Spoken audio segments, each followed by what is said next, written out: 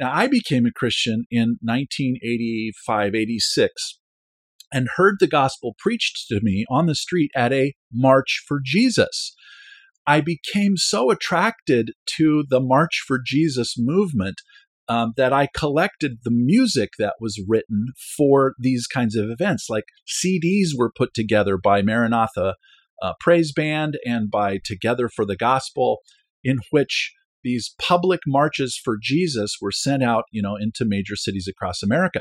Well, if you go to those albums now, you listen to them on Spotify, both of the March for Jesus albums have a place in them where the creed, the Apostles' Creed, is spoken in the gathering. And they leave out any mention of the church whatsoever.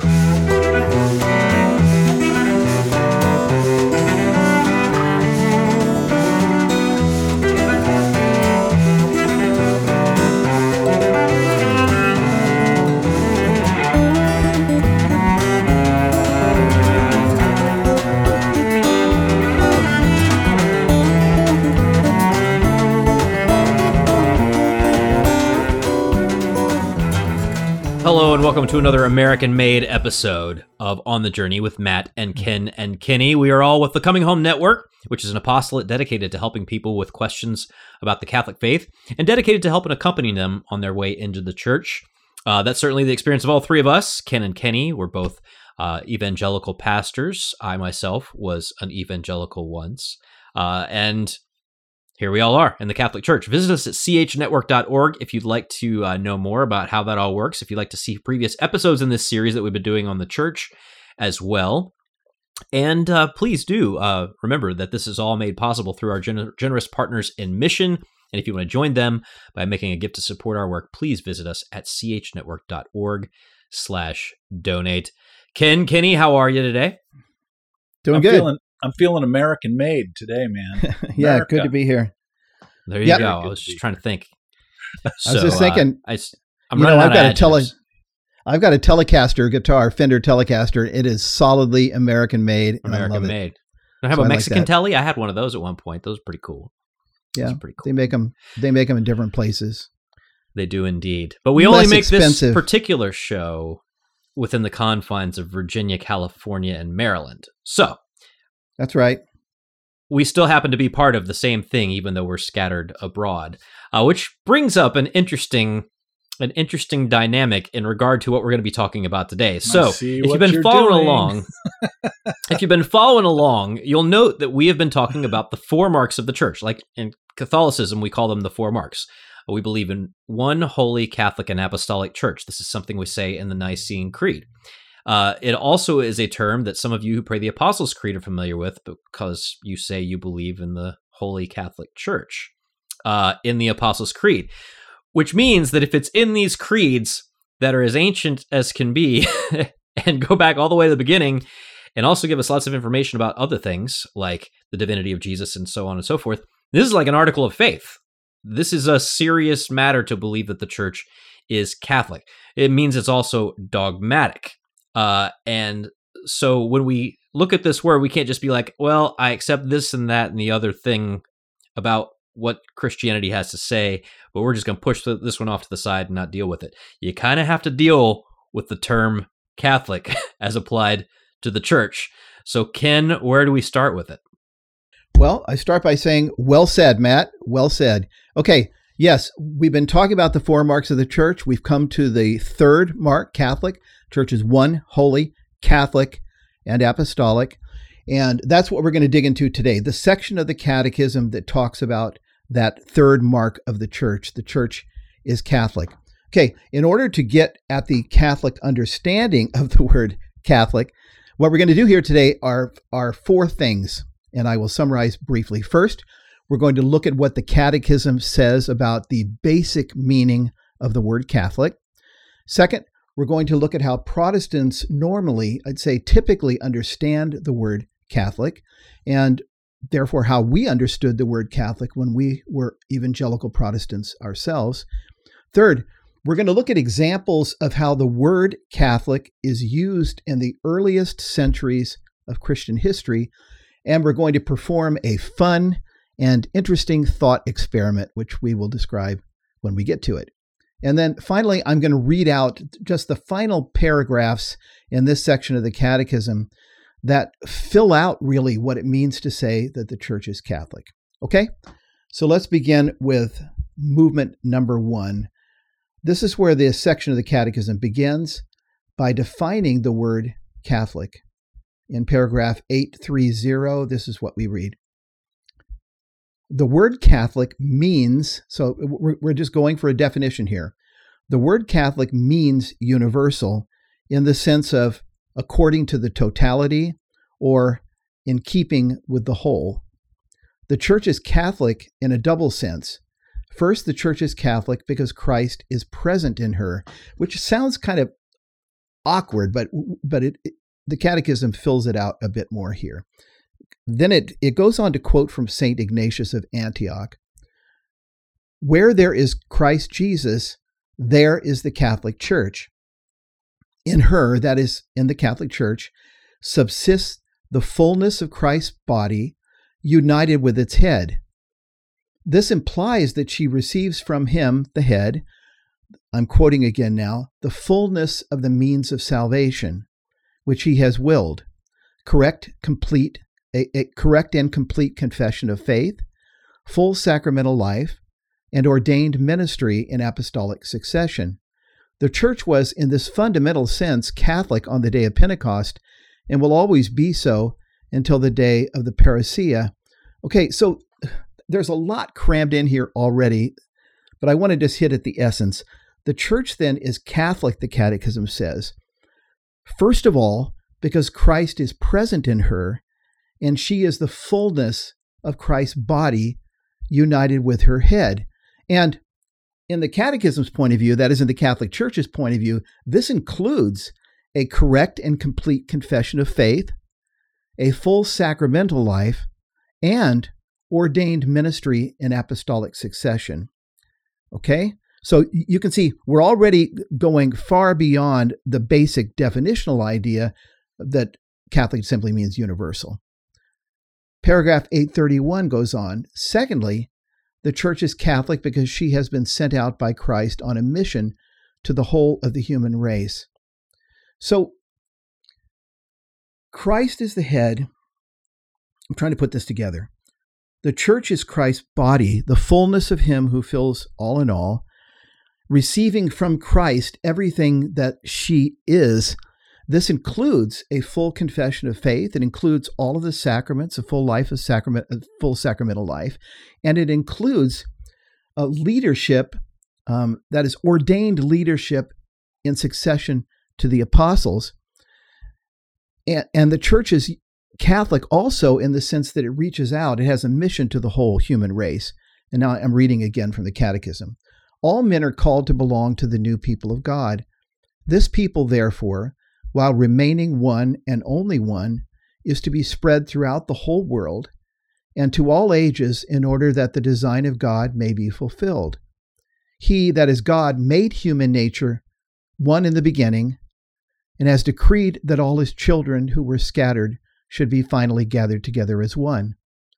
The character of universality which adorns the people of God is a gift from the Lord himself, whereby the Catholic Church ceaselessly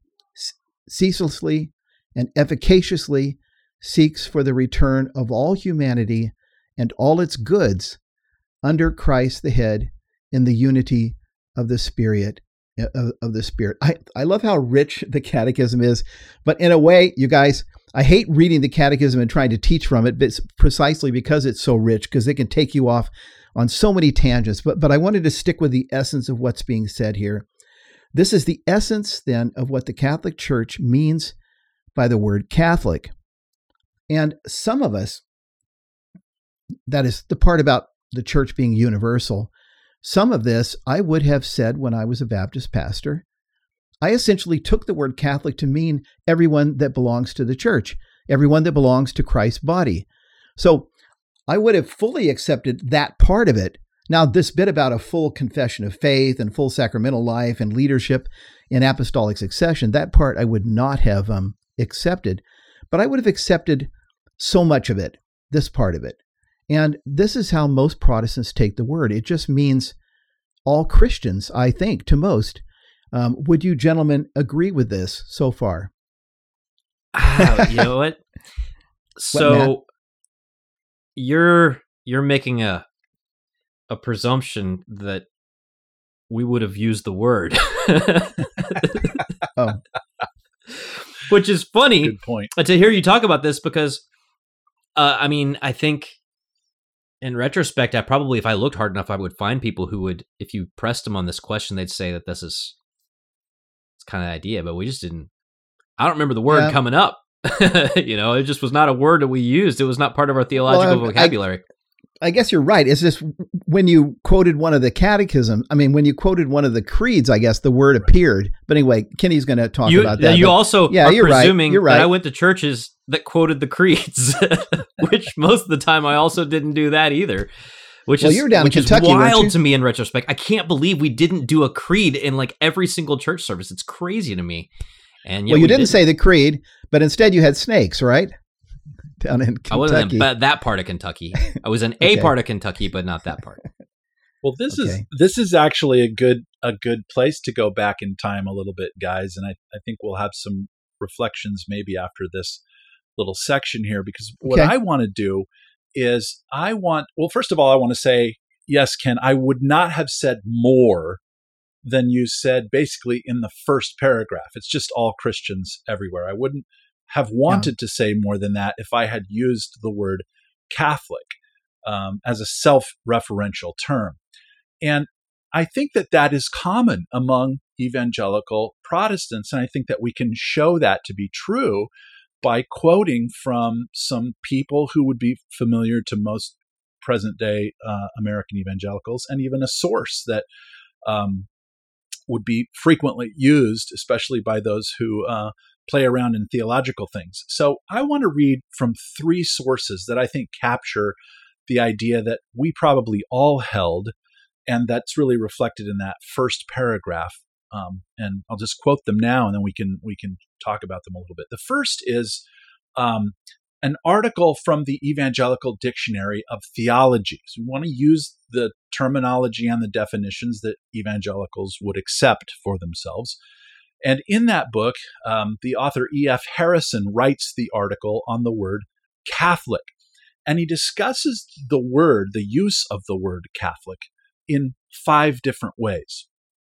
Let me summarize those 5 ways right now. First, he says, according to Harrison, the word Catholic is used in the earlier patristic period to denote the concept of universality, especially during that first period, that it's the unity of the whole church despite what he calls its wide diffusion. In other words, it's all over the place, but it's one church. He says that's the first meaning of it.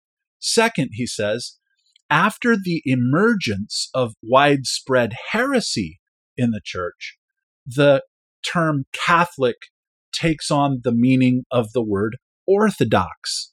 And Harrison says that those two become functionally synonymous, so that when you say Catholic, what you really mean is Orthodox. Third, though, he says, during the Reformation, the word Catholic was primarily retained by Christians who wanted to affirm their continued solidarity with the Bishop of Rome, otherwise known as the Pope.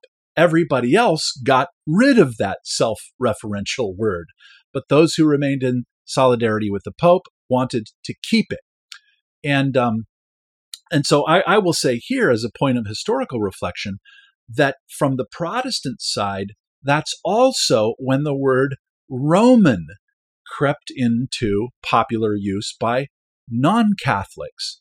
Protestants would say, you mean Roman Catholic, don't you? And of course, we could do a whole episode on why we don't use that term for ourselves as Catholics. That's something that's said about us, not by us primarily. Because Protestants who wanted to keep the word Catholic didn't want to remain in communion with the Pope, so they added the word Roman to the front of that.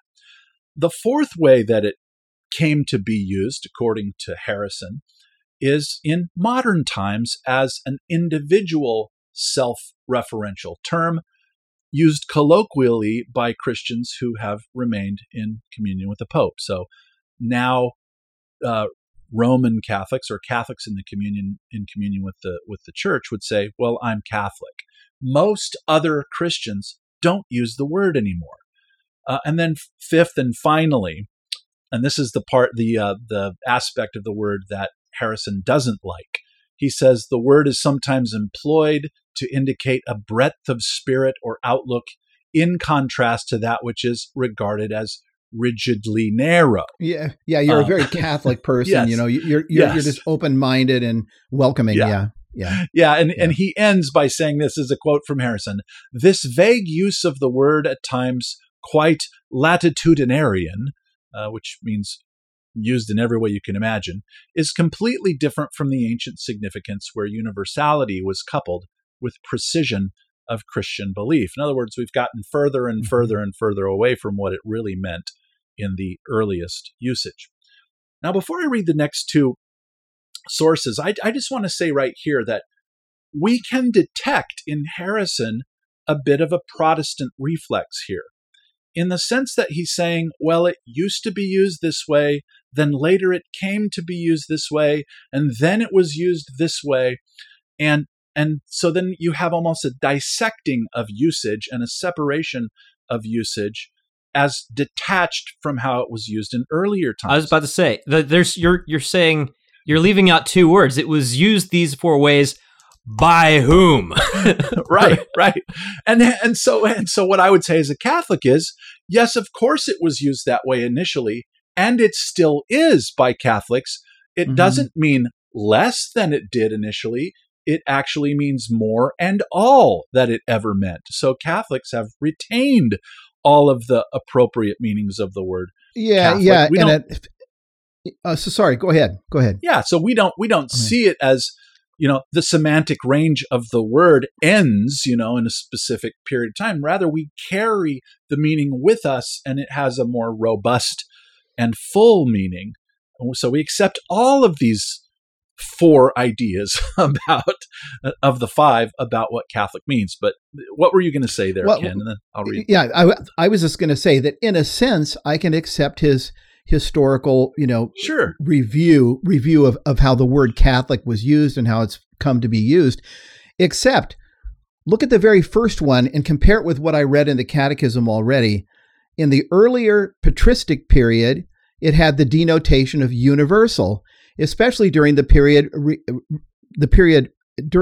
especially during this period, refers to the unity of the church in spite of its wide diffusion. So he wants to import an essentially Protestant view into the early church and say that all it meant at that point was universal, whereas I would say, and we're going to find out pretty soon, but I would say that there was a lot more involved from the beginning, and we're going to see that soon. Right. Yeah. Well, in order to kind of get to where Joe Protestant or Joe Evangelical lands today, and just kind of how this term would be used if you found somebody on the street who was willing to use it for himself, I'll just read two more quotes. One is by John MacArthur. Most Protestant evangelicals would know this name. Very popular evangelical Protestant Calvinist, and I'll say anti-Catholic in his perspective. Well, in his blog article on his website, gracetoyougty.org, he has a article referencing the Apostles' Creed, and he says this about the phrase Holy Catholic Church contained in the Apostles' Creed. Quote, you can almost hear him spit this first part of the sentence out. Quote, "Those who follow the Pope dogmatically interpret that as a reference to the Roman Catholic Church." Second part of the sentence says this: "Protestants interpret Catholic in accord with its literal meaning, universal."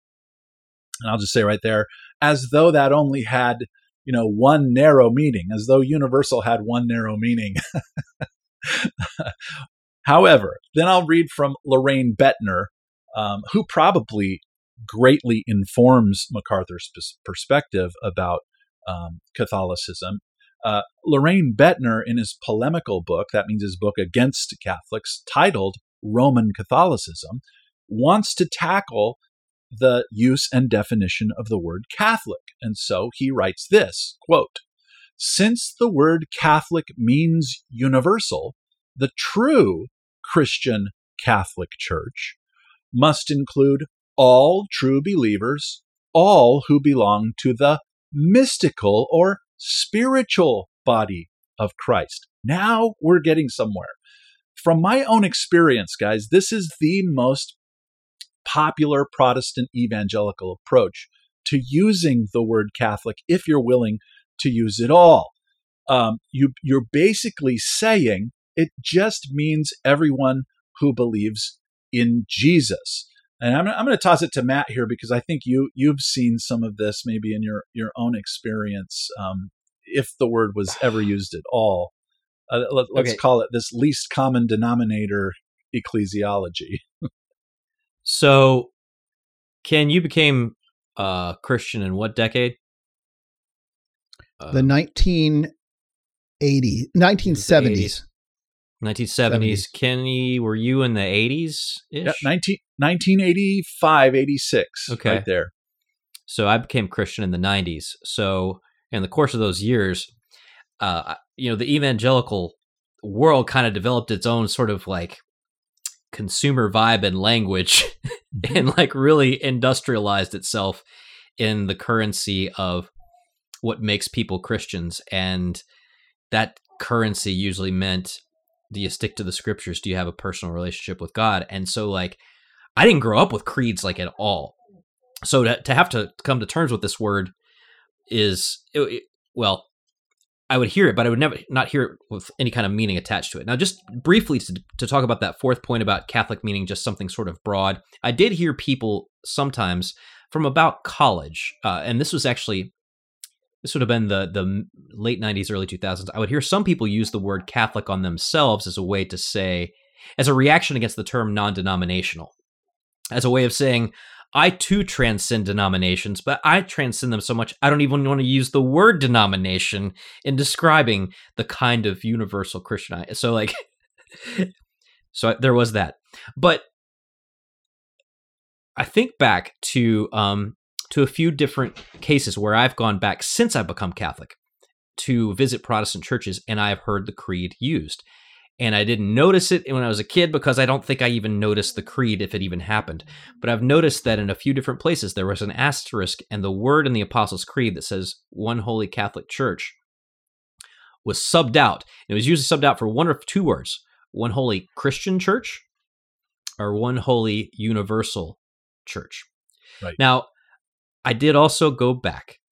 And this is why the word Catholic, like it wouldn't, even if I had heard the creeds, it wouldn't have registered with me. But I go back and look back two popular songs from the era when I was a kid. One would be from Petra's Beyond Belief album in 1990, the song titled Creed. And it is very loosely based on John Schlitt and Bob Hartman's songwriting. It has some creedal notes to it. It does not mention anything about the church at all. It's all Trinitarian and like, here's how the end of the world's going to go down. Mm-hmm. The other one, which came out 2 years later, which more people may be familiar with, is Rich Mullins' song Creed from his 1992 album, A Liturgy, a Legacy, and a Ragamuffin Band. Bear in mind, I attached no meaning to the word liturgy when that album came out. But in the lyrics to that song, he, right as he's driving everything home, he goes through the last sort of lines of the Apostles' Creed. And here's what Rich writes. I believe in the Holy Spirit, one holy church, the communion of saints, the forgiveness of sins. He doesn't even put the word in there, right? And I think Rich, who had been hanging out with some Catholics at the time, right, knew that would be a loaded thing for him to put in that song, given his situation. So, I mean, these are, I can't speak to the whole range of how I understood it. I can just see that I only saw around the edges of it. I didn't have I wasn't formed on the word, I guess is what I'm saying. Yeah. I think there are reasons for that. when you talk about songs, Matt, this is something you and I have in common. I think we as evangelicals, we tend to learn our faith through the things we sing and don't sing. And we talk about this kind of amnesia. In some ways, it's this amnesia that we suffer from, especially this ecclesial amnesia about Catholic ecclesiology, is written into or written out of the songs that we sing. Now, I became a Christian in 1985, 86, and heard the gospel preached to me on the street at a March for Jesus. I became so attracted to the March for Jesus movement that I collected the music that was written for these kinds of events. Like CDs were put together by Maranatha Praise Band and by Together for the Gospel, in which these public marches for Jesus were sent out, into major cities across America. Well, if you go to those albums now, you listen to them on Spotify, both of the March for Jesus albums have a place in them where the creed, the Apostles' Creed, is spoken in the gathering. And they leave out any mention of the church whatsoever. They'll say things about Mary being a virgin and about Jesus being the same, of the same substance as God, but there is no reference whatsoever to the church. And so if you didn't know any better, you would think that the church isn't even referenced in the creeds. And then another song that I heard a lot was in the Maranatha Praise Band, the creed, I Believe. And the lyric says about the church, I believe he's in the church to lead us on the way. Well, that's an ecclesiology that was never heard in any ancient creed of Christianity. So now we're just sort of importing words that weren't in the creed and leaving out words that were. And this is what happens in Protestant evangelical ecclesiology, so that you get to the point where MacArthur and Lorraine Bettner and even the author of this article in the Evangelical Dictionary basically want you to think that Catholic just means it's everybody who believes in Jesus no matter what. And that's really all there is to the word Catholic. If you want to use it, you can. Or like Lorraine Bettner said, everyone that is, all who are members of the spiritual body of Christ, everyone who believes in Jesus. By the way, a song that I listened to a lot when I was very young was a song by the Monkees called I'm a Believer. And I'm wondering, do you think they were referring to the creed when they said, I'm a believer, I wouldn't leave her, meaning the one holy Catholic and Apostolic Church. I couldn't leave her if I tried. Maybe that's what Mickey Dolenz was singing about no. Okay. Okay, guys. Okay, at this point, how about we perform a little thought experiment? Let's do it. This is what I suggest. Okay, since our non-Catholic brothers and sisters typically understand the meaning of Catholic as everyone who believes in Jesus, everyone who is a member of the spiritual body of Christ, taking the word universal and sticking with it pretty much. Okay, what if we look at some of the early church fathers who use the word Catholic and the phrase Catholic Church, and whenever we read the word Catholic in what they say, let's try swapping it out with everyone who believes in Jesus, and let's see how that works out, okay? Because I'm thinking of Everett Harrison here, E.F. Harrison, the first quotation, Kenny, that you read. By the way, he brings back memories for me. I hadn't thought of his name in a long time, but when I first came to Fuller Theological Seminary, he was retired at the time, but he came and taught a course on the Gospel of John, and that was the first course I took, was from Everett Harrison on the Gospel of John. But Harrison, in his first, when he went back to the beginning, he said in the patristic period, I'm just paraphrasing, it just means universal, that even though the church was dispersed broadly, it referred to everyone. And he kind of wants to say that's all it meant at that point. Okay, well, let's go back early and let's see. For example, consider a quotation from St. Ignatius of Antioch. We've already made reference to this quotation, but we're going to read a bit more of it now. The first time the word Catholic appears in the earliest post-apostolic writings is in St. Ignatius of Antioch's letter to the church in Smyrna, which is dated around AD 110, sometimes 107, sometimes as late as 117. Now, St. Ignatius is believed to have been a disciple of the Apostle John, along with Polycarp. So, this is the first time the word Catholic appears, and this is where he writes, and this is what we quoted previously, where there is Christ Jesus, there is the Catholic Church. Okay, now, what would happen if we swap this out with everyone who believes in Jesus? Let's read it again. Where there is Christ Jesus, there is everyone who believes in Jesus. Okay, now, it sounds kind of weird, but it can work. It might work, but here's the hitch. It might work as long as we don't know that this is only a snippet of what Ignatius says in this passage. Here's what he says in context. I'm quoting now. Let no one do anything of concern to the church without the bishop. Let that be considered a valid Eucharist, which is celebrated by the bishop or by one whom he ordains. In other words, one of the presbyters, one of the priests. And then quoting again, wherever the bishop appears, let the people of God be there, just as wherever Jesus Christ is, there is the Catholic Church. Okay, so here's the earliest use of the word Catholic in all of the post-apostolic writings, the earliest writings after the death of the apostles. It's in a letter written by a man we believe to have been a disciple of John himself. It's written by a man, St. Ignatius, the Bishop of Antioch, who is also a martyr. In fact, as he writes this letter, he's on his way to Rome to be eaten by wild beasts in the Colosseum. And notice what is present in this community of everyone who believes in Jesus, okay? It's not just everyone who believes in Jesus. There are bishops in this community. There is what he refers to as a valid Eucharist, one that is celebrated by the bishop or by someone ordained by the bishop. Only that is a valid Eucharist. There are priests ordained by the bishop. And then there is the people of God gathered around the bishop. This, gentlemen, this is the first appearance of the word Catholic. And even here, it does not seem to mean merely everyone who believes in Jesus. And so already I have to say that Everett Harrison is already playing with history a little bit when he tries to say that when we look at the patristic era, what we really have is simply the word universal, meaning broadly dispersed. Comment? Yeah, I just want to make sure to put in like a little like other thought experiment when you hear something like, well, Ignatius wrote this in 110 AD, but we don't have anything before that.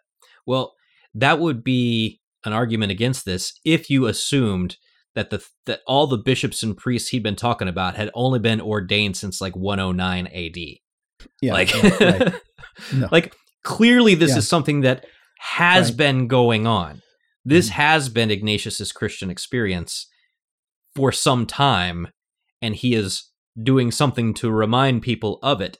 So he's not talking about something that he thinks that we should start doing. He's talking about this is who we are. He's describing the church as he was taught as it is, as he received it, as it is, as he understands it. What's that, Kenny? Yeah, I agree with you guys there. I think, both of the things that we read so far, the first paragraph of the Catechism, and then Harrison's first reference to the use of Catholic in antiquity, they both include the same snippet, right? Wherever Jesus Christ is, there is a Catholic Church. What I want to say in agreement with what you've presented so far, Ken, is that in the Catechism, we're dragging forward, if you will, all of the other ecclesial realities that are in Ignatius's writing about the Catholic Church there. And what Harrison is doing is cutting them off and leaving them out. There's a difference. So, well, you both used that little phrase. Yes, but ours is heavy laden with the ecclesiology of Ignatius. It's not missing his ecclesiology and proof texting the early father to make him say something that he never would have meant. Okay, let me read one more passage in before I pass it over to you again, Kenny. This is from a letter written by Saint Cyprian, the Bishop of Carthage in North Africa, and now it's around the year 250 AD. Listen to what he has to say. Quoting, "You ought to know then that the bishop is in the church and the church is in the bishops. And if someone is not with the bishop, he is not in the church. They vainly flatter themselves who creep up, not having peace with the priest of God, believing that they are secretly in communion with certain individuals. For the church, which is one and Catholic," there's that word, "is not split or divided, but is indeed united and joined by the cement of priests who adhere to one another." Again, we've got bishops, we've got priests. Now, so just briefly, notice that according to Cyprian, you cannot be one with the Catholic Church if you separate yourself from the bishop and from all the bishops and the priests who are united with one another. Now, this passage in Cyprian doesn't make any sense at all if we try to swap out the word Catholic with everyone who believes in Jesus.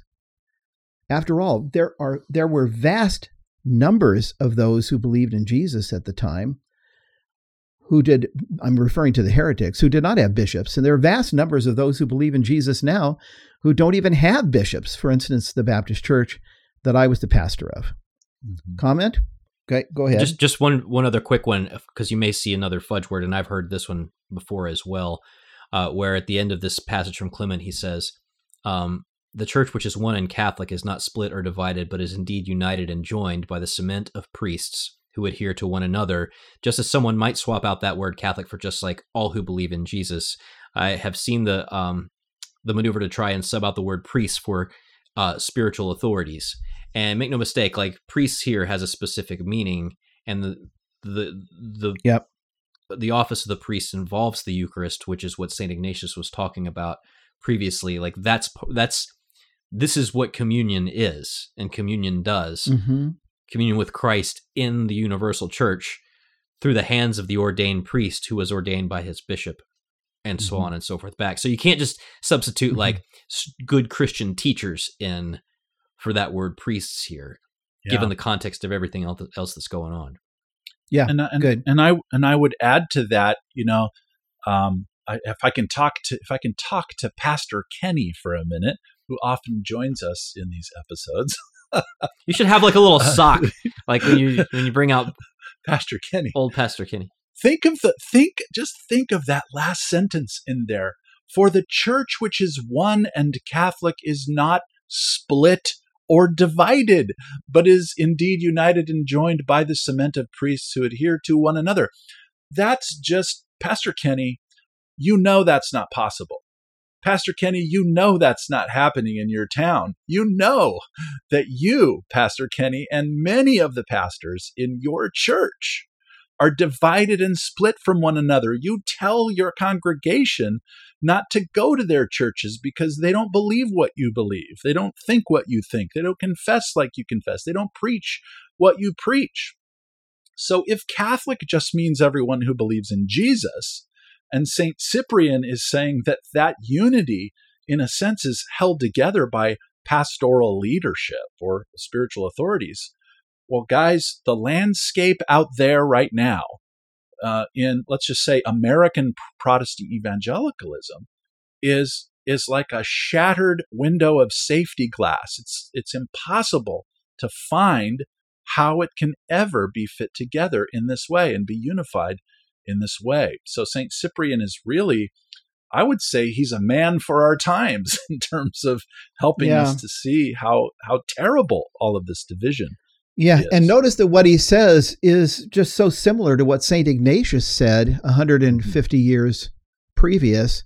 Mm-hmm. And it's so similar to what to what the Catechism says in those first two paragraphs that I read. Mm-hmm. But Kenny, why don't you take it to Augustine at this point, and let's hear a little bit more. Yeah, Augustine is a good guy to go to, especially among those in the ranks of Protestants who, like Calvin, who would say, "Oh, I love Augustine," and even Luther, "I love Augustine." Okay, let's talk to St. Augustine in our thought experiment. Let's pull out St. Augustine's letter against the epistle of Manichaeus. Here's what he says, quote, "For my part, I should not believe the gospel except as moved by the authority of the Catholic Church." Well, what if we swapped out there? I should not believe the gospel except by the authority of everyone who believes in Jesus.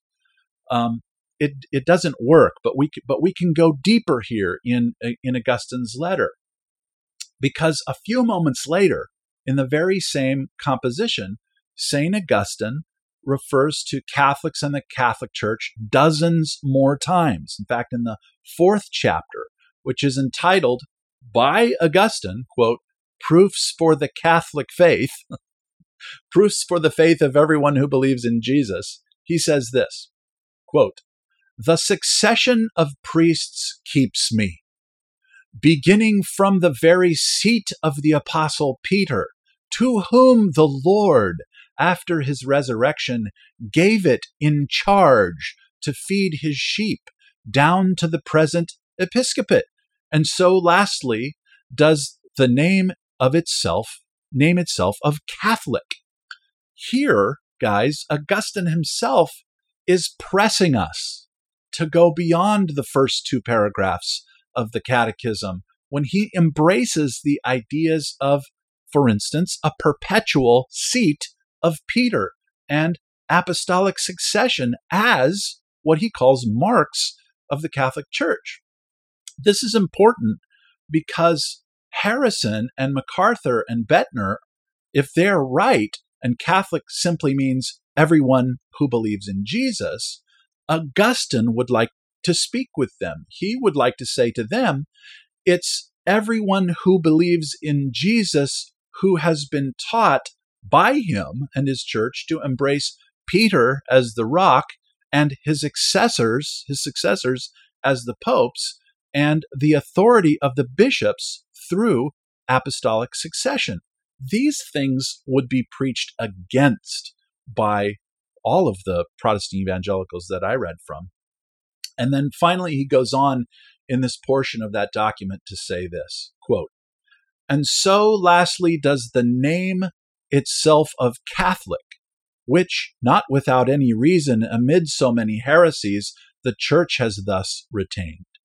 So that, though all heretics wish to be called Catholics, yet when a stranger asks," now here's Augustine's thought experiment, "yet when a stranger asks where the Catholic Church meets, no heretic will venture to point to his own chapel or house.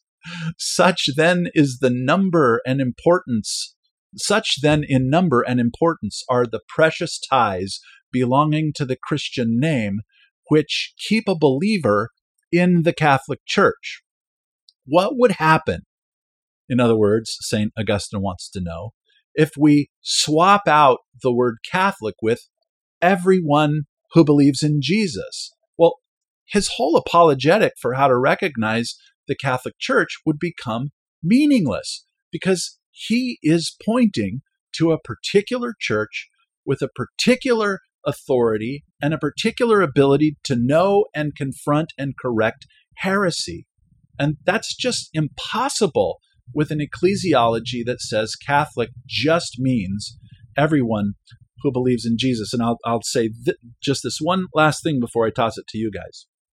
About 1.5 years after I became Catholic, and I started using that word for myself, I tried St. Augustine's thought experiment on my Facebook page. I wrote on there as a post, "How far from your home and what is the name of the nearest Catholic church to you?" And I only got the names of Catholic churches, especially in the town where I pastored for 17 of the 20 years that I was a pastor. Most of the people who I'm friends with who lived in that town put the name of the Catholic Church in that town. They didn't put the name of their own church that they were going to.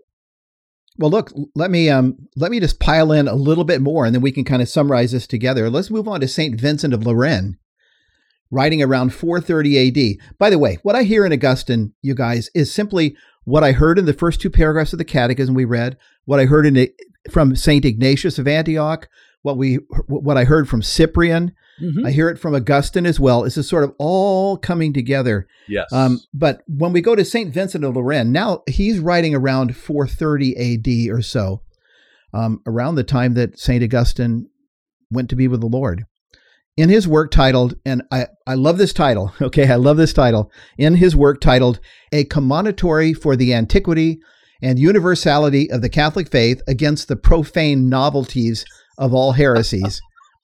He uses the word Catholic a number of times, but just listen into St. Vincent's thought processes. I have often then inquired earnestly and attentively of very many men eminent for sanctity and learning, how and by what sure and, so to speak, universal rule I may be able to distinguish the truth of Catholic faith from the falsehood of heretical depravity. And I have always, in almost every instance, received an answer to this effect, that whether I or anyone else should wish to detect the frauds and avoid the snares of heretics as they rise, and to continue sound and complete in the Catholic faith, we must, the Lord helping, fortify our own belief in two ways. First, by the authority of the divine law, the Holy Scriptures, and then by the tradition of the Catholic Church. Now, this is another paragraph that makes absolutely no sense if we try to swap out Catholic Church with everyone who believes in Jesus or the word Catholic. But let's read on, because he says more. Here's St. Vincent again. But here someone perhaps might ask, since the canon of Scripture is complete and sufficient of itself for everything, and more than sufficient, what need is there to join with it, that is, with the Bible only, the authority of the Church's interpretation? And obviously he means the Catholic Church's interpretation. For this reason, because owing to the depth of Holy Scripture, all do not accept it in one and the same sense, but one understands its words one way, another in another way, so that it seems to be capable of as many interpretations as there are interpreters. There's your shattered glass you mentioned a few minutes ago, Kenny. For Novatian expounds it one way, Sabellius another, Donatus another, Arius, Eunomius, Macedonius another, Photinus, Apollinaris, Priscillian another, Iovinian, Pelagius, Celestius another, lastly, Nestorius another. Therefore, it is very necessary, on account of so great intricacies of such various error, that the rule for the right understanding of the prophets and apostles should be framed in accordance with the standard of ecclesiastical and Catholic interpretation. And once again, all of this everything that he says here would be incoherent, really, if we tried to swap out the word Catholic wherever it occurs with everyone who believes in Jesus or everyone who is a member of the spiritual body of Christ. Since virtually every one of the heretics that he lists, and in fact, I would say all of the heretics that he lists in this paragraph were people who would have said they believed in Jesus. They would have said, I believe in Jesus. And they would have said, I am a member of the spiritual body of Christ. They would have said all of that. Again, the word means universal. If we want to take a definitional approach, the word Catholic means universal or as pertaining to the whole. That's what it means. But in the early history of Christianity, it clearly meant more than that. And it meant more than that from the beginning, as we've looked at Ignatius, Cyprian, Augustine, and now St. Vincent of Lorraine. In short, it would be practically impossible, I think, to implement or to act on anything written here by St. Vincent about the need to have the true teaching of the faith in conformity with Catholic tradition. It would be impossible to implement this or to act on it if we were to embrace the everyone who believes in Jesus idea of what is meant by the word Catholic. After all, as you said, Kenny, so well a moment ago, there are so many varying and dissonant systems of doctrine within Protestantism. In simple terms, I liked how you said it to me yesterday when we were talking, Kenny. In simple terms, everyone who believes in Jesus disagrees with everyone who believes in Jesus about what the Bible does and does not teach. This cannot be what Saint Vincent means when he uses the word Catholic. Here, and in every passage we've looked at really so far, he can only be referring to a very visible and authoritative church with a body of teaching, with full sacramental life, going back to that original paragraph from the Catechism, and with leadership ordained in apostolic succession. Let's do one more. And then okay. we'll let Matt chime in. One more thought experiment quote from history. Let's go back about 100 years before St. Vincent to one of my favorite early patristic writers and saints, St. Cyril, who's the bishop of Jerusalem in the middle of the 4th century, who taught catechism churches in the Church of the Holy Sepulchre. I mean, it's just an amazing guy. And here's what he says in his catechetical lectures that are famous. Anyone who's studied the patristics and these men in antiquity will know of St. Cyril's catechetical lectures. Here's what he says about the church. The church is called Catholic then because it extends over the whole world from end to end of the earth. So far, so good. And because it teaches universally and infallibly each and every doctrine which must come to the knowledge of men. Whoa. No good. At that point, yeah, it goes off the rails. We're not allowed to use that word. Going on, though. Concerning things visible and invisible, heavenly and earthly, and because it brings every race of men into subjection to godliness, governors and governed, learned and unlearned, and because it universally treats and heals every class of sins. The church treats and heals every class of sins, those committed with the soul and those with the body, and possesses within itself every conceivable form of virtue in deeds and in words and in the spiritual gifts of every description, close quote. Now, again, we can say this over and over again. None of the quotes that we read here today, guys, and there are lots of others, like the writings of Tertullian. If you read the canons of the councils of Nicaea, Constantinople, and Chalcedon, and all the ecclesiology in those canons, where the word Catholic is used, it only makes sense if it is in reference to a particular visible church that holds a particular creed, having particular bishops, and a particular understanding of the Eucharist. And that, of course, brings us to the last 4 paragraphs that Ken's going to read. But Matt, it's possible that you want to say some stuff here after our thought experiment. I got to be real careful to say anything here. First of all, because every time Ken Hensley breaks out St. Vincent, I just keep on thinking about, like, he's writing this like right after the canon gets established. Exactly. Like right after this church whose authority he's invoking has just used its authority to tell everybody what is and is not in the New Testament. Right. But it strikes me as you're going through that list of the heretics that St. Vincent is mentioning and the need for that visible, like it has to be a visible thing to combat stuff. Francis Beckwith pointed this out on something he did for us years and years ago about how Christians take for granted as given doctrinal points things that were absolute battles in the early church. And the things that Christians in the early church took absolutely for granted are battles now.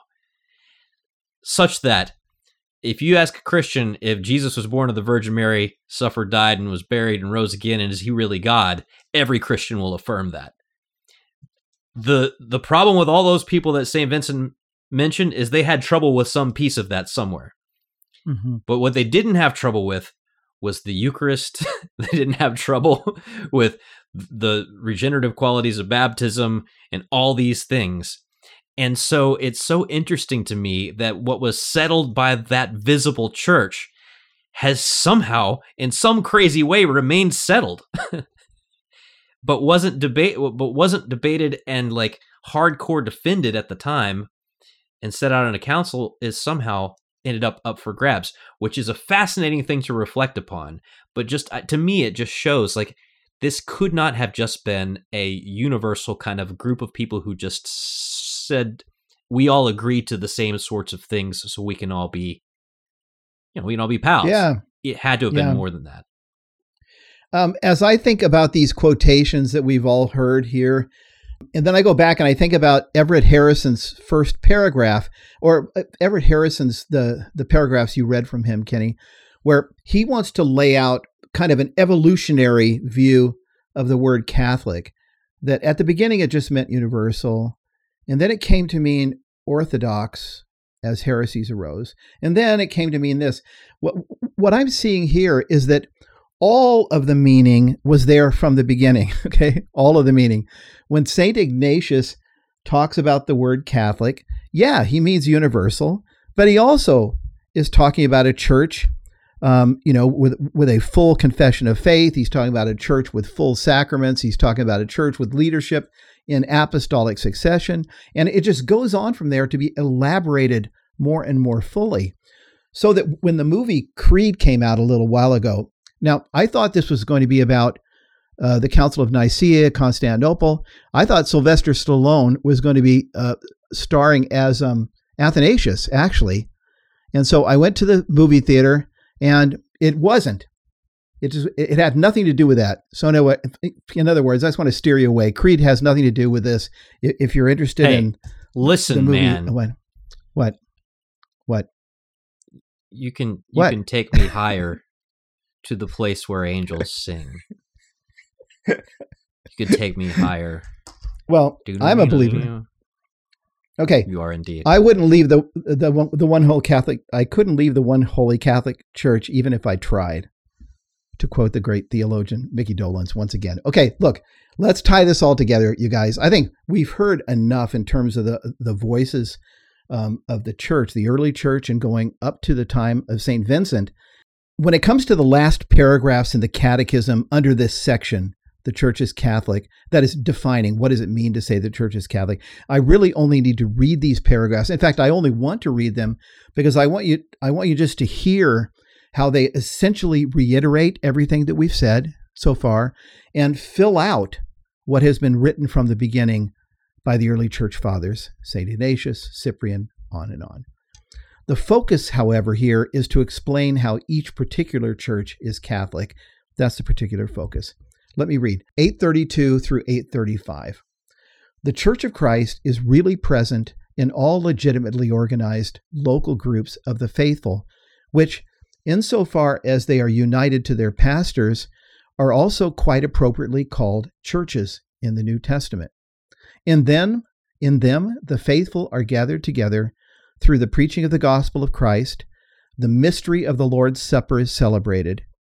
In these communities, though they may often be small and poor or existing in the diaspora, Christ is present through those through whose power and influence the one holy Catholic and Apostolic Church is constituted.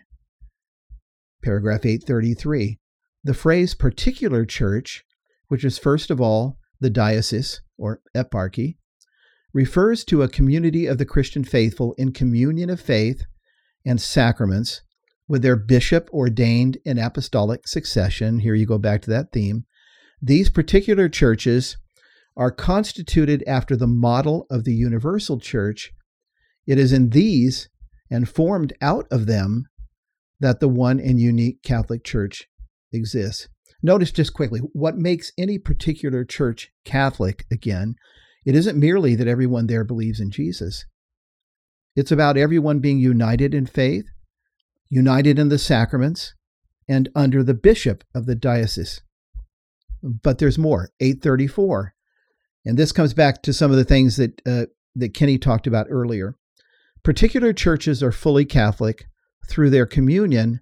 Well, I should emphasize, particular churches are fully Catholic through their communion with one of them, the Church of Rome, which presides in charity. And there, that phrase, which presides in charity, he's quoting, the Catechism is quoting here from St. Irenaeus of Lyon, writing in the 180s or so in his book Against Heresies. And then it continues to quote from him. For with this church, that is the Church of Rome, by reason of its preeminence, the whole church, that is the faithful everywhere, must necessarily be in accord. And then the Catechism quotes from Maximus Confessor, and it says this, indeed, from the incarnate Word's descent to us, all Christian churches everywhere have held and hold the great church that is here, that is at Rome, to be their only basis and foundation, since, according to the Savior's promise in Matthew 16, the gates of hell have never prevailed against her. So here you have more witnesses. Irenaeus, writing in the late 2nd century. Then you have Maximus Confessor saying the same thing. Finally, paragraph 835, and then I'll let you guys respond. Here's the Catholic response that is in this last paragraph. Here's the Catholic response to taking Catholic to simply mean everyone who believes in Jesus. Quoting, let us be very careful not to conceive of the universal church as the simple sum or the more or less anomalous federation of essentially different particular churches. Wow, I got to stop there for just a second. No more accurate description could be given, really, of Protestantism as it exists in the world now. Let us not be very careful not to conceive of the universal church as the simple sum, everyone who believes in Jesus, all those who are members of his spiritual body, or the more or less anomalous federation of essentially different particular churches. In the mind of the Lord, the church is universal by vocation and mission. Everything that's been said so far. But admitting diversity, though, but when she puts down her roots in a variety of cultural, social, and human terrains, she takes on different external expressions and appearances in each part of the world. I think that's beautifully said.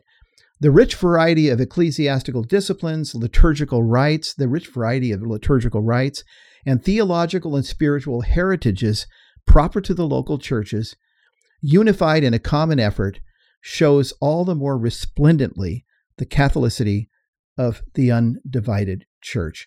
So we're talking about one church, one confession of faith, one sacramental life, one rule in apostolic succession.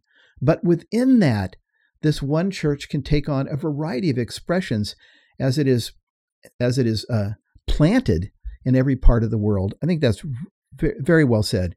Anyway, any comments? I really love that piece about put down roots in a variety of cultural, social, and human terrains. It just means so much because there tends to be a homogenization sometimes in Protestant communities, but you get the Irish and the Italians in the same church. You've done something, I think. I feel like you've done something. I can't help but think of the joke about the Irish kid and the Italian kid getting picked up from school, and the Italian kid saying to mom, I wish you would stop hugging me in public. And the Irish kid saying, Mom, how come you never hug me in public? There's just but you throw in like all the different, like beautiful, like in my parish, yeah, there's probably 30 different countries represented, and there's nothing like it. And people wear, things that look like they have ties to wherever they came from, and they bring them all to the same place to worship. And it really is a beautiful thing. It really is the Catholicity of the Catholic Church on full display in your local parish where you actually live. It's powerful to me. And I guess my final thought, guys, is this theme and this reality that we've discovered today is one of sort of the final straws that broke the camel's back for me, because by virtue of reading the history of ecclesiology in the writings of the most ancient sources, Pastor Kenny was dragged, as it were, through history with his ecclesiology and asked at every turn, are you sure Catholic means just everyone who believes in Jesus? And every voice from antiquity, beginning with the earliest until now, has the same answer. No, that's not all it means. As you've said, Ken, it's a particular church with particular hierarchy, with particular sacramental understanding, a particular doctrine, etc., etc., etc. And so I had to become Catholic. Most of this is just us quoting from what the church has already kind of assembled on this question. Speaking of what the church has assembled on this question, you quoted heavily from St. Vincent's. He called it a commonatory for the antiquity and universality of the Catholic faith against the profane novelties of all heresies. Is that right? Did I get it right? Good. Because as I understand it, he originally was going to go with a shorter title, just call it "What a Fool Believes," but decided not to go with that. We are glad you stuck with us this long on the journey with Matt and Ken and Kenny. Thank you so much for doing so. You can go back and watch previous episodes in the series. They're all available for free to watch at chnetwork.org. And the reason they're all free for you to watch is because of our generous partners in mission, who, by their gifts to the Coming Home Network, make it to where we can continue to put these things out and you don't have to pay a nickel for them. So we hope they help you. And if you want personal help on your journey, we'd love to provide that as well. You can go to community.chnetwork.org. It's a great place to start. It's our online community, and it's full of awesome people. Ken, Kenny, thank you as always. Have a great day. See you soon.